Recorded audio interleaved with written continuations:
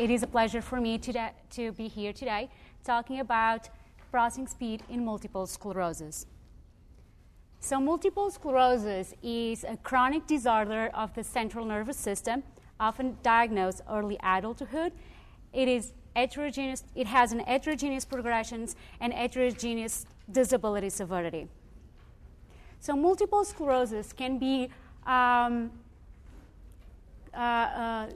differently categorized by their disease progression. So 85% of the population with multiple sclerosis have the type of called relapse-remitting MS. So relapse-remitting MS is characterized by unpredictable attacks, which may or may not leave permanent deficits followed periods of remission.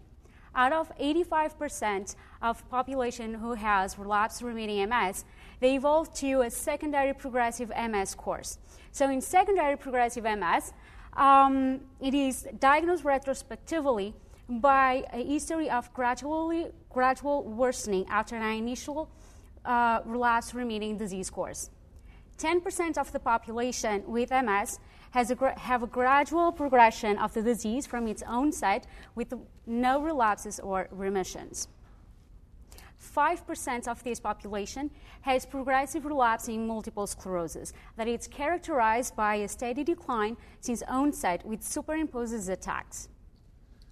So multiple sclerosis can have a variety of symptoms, which are one that it's very common, it's cognitive impairments. So cognitive impairments affect up to 70% of the population, and information processing speed is one of the most prevalent cognitive difficulty, and it is hypothesized by some authors as the key deficit underlying cognitive dysfunction in MS. So what do we know so far about information processing speed in MS? We know that poor performances on IPS are associated with poor overall cognitive status, a higher cognitive decline. Poor information processing speed deficits are also associated with higher levels of unemployment, poor performances on driving, poor instrumental daily activities, and also higher levels of disease burden as measured by MRI or DTI. So in the past, we've been looking processing speed as a cognitive deficit. But when we look carefully to the tasks that we are normally using to assess information processing speed, we can see that these tasks are visual, ocular motor, complex tasks. So for example, the symbol digit modality test, that is one of the most commonly used tests to assess information processing speed in MS.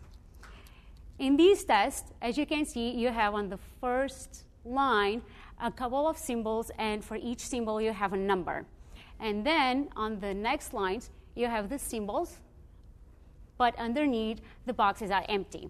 So the participants are asked to call out the numbers that go for each symbol as fast as they can.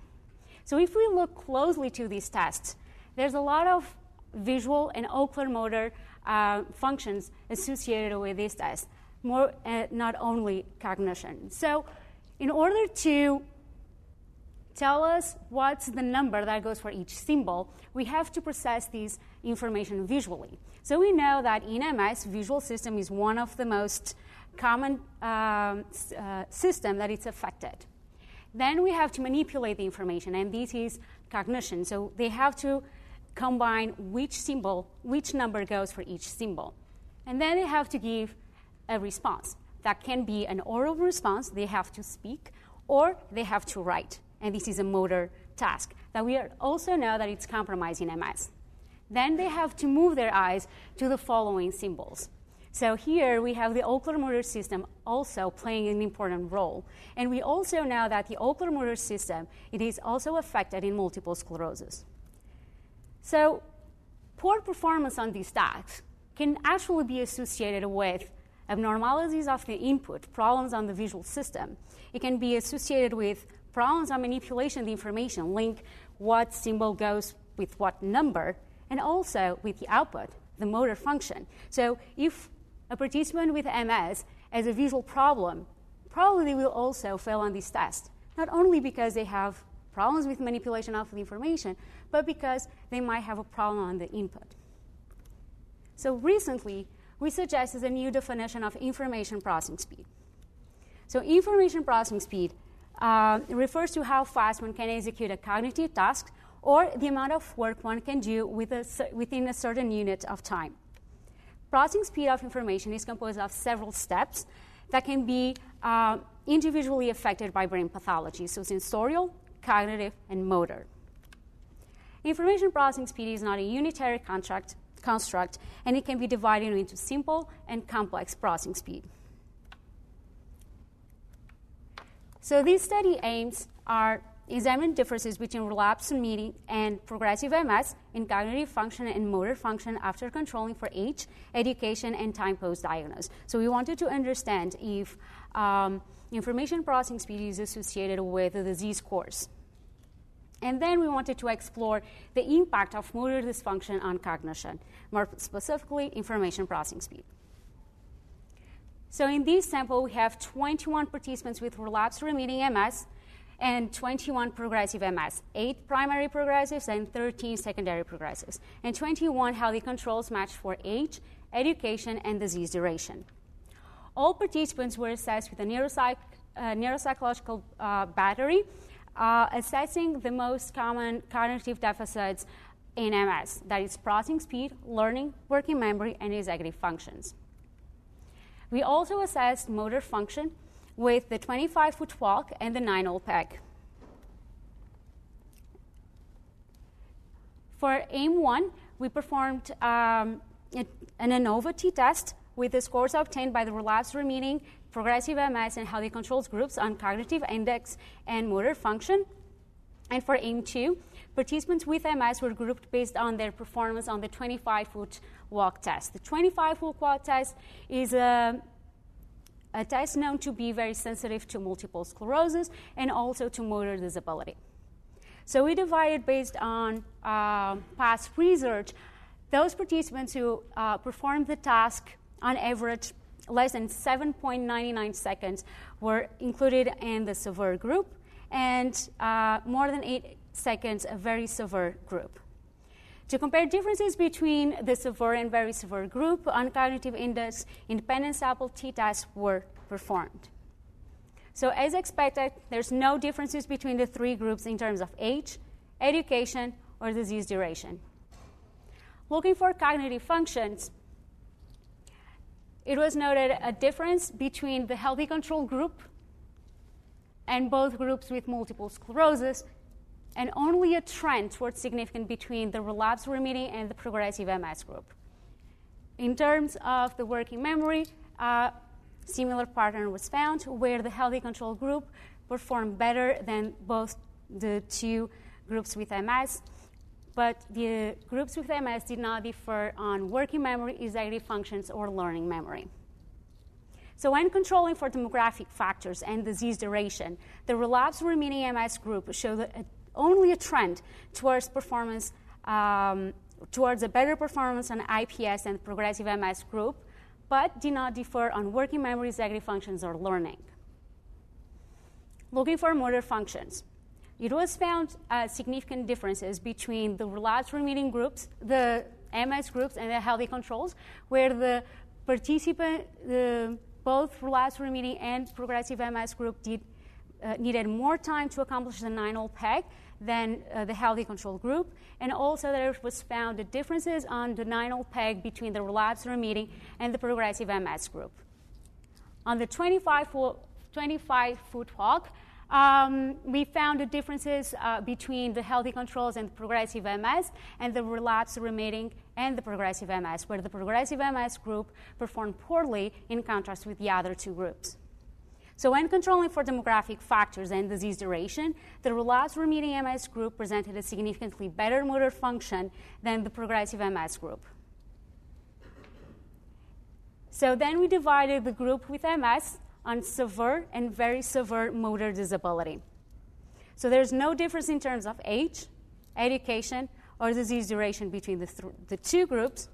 And when we look to the cognitive functions, we found significant differences between the very severe motor impaired group in contrast with the severe motor impairment. So here what we found was those individuals with MS who have more difficulties on motor functioning, they are also those who showed poor performances on processing speed tasks. So motor disability and non-demographic factors seems to be associated with poor information processing speed. So these results are different from past research, which shows that differences between disease courses on many cognitive variables. So one of the reasons is that in the past, a lot of research, the two groups, the relapsed remitting and the progressive MS groups, they were different in terms of age. So we cannot know if the differences between the two groups are associated with the disease course or the age. So we know that age affects processing speed, even in normal aging. So aging is one of the variables that we always need to be careful with when evaluating processing speed in any kind of population, including multiple sclerosis.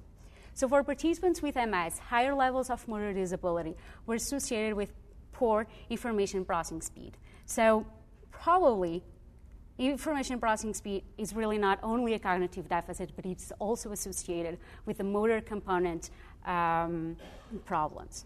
So in terms of limitations and clinical implications, so by controlling for age and disease duration, it is possible that we are inadvertently controlling for variability between the disease course. And in terms of the clinical implications, when assessing information processing speed, attention should be paid to both cognitive and motor functioning. In terms of future directions, so additional work examining the three stages of information processing, the sensorial, the cognitive, and the motor as needed. And we must begin to develop rehabilitation programs targeting specific information processing speed deficits, which means, so if a person has poor performance on processing speed deficits, we need to understand where is the problem, if it is the sensorial, the cognitive, or the motor. So if a person has a sensorial speed problem, the rehabilitation strategy should be a sensorial rehabilitation and not a cognitive rehabilitation, as we've been thinking in the past. If it is a cognitive speed impairment, so the ability of manipulate the information, the rehabilitation should be a cognitive rehabilitation. And if it is a problem of the motor system, the rehabilitation strategy should be a motor rehabilitation. For example, physical therapy, speech therapy, eye movement therapy. Although these three functions are believed to be independent, they can also appear at the same time. So when that happens, a combination of research strategies should be applied. I would like to acknowledge my mentors and collaborators and all the NNL team.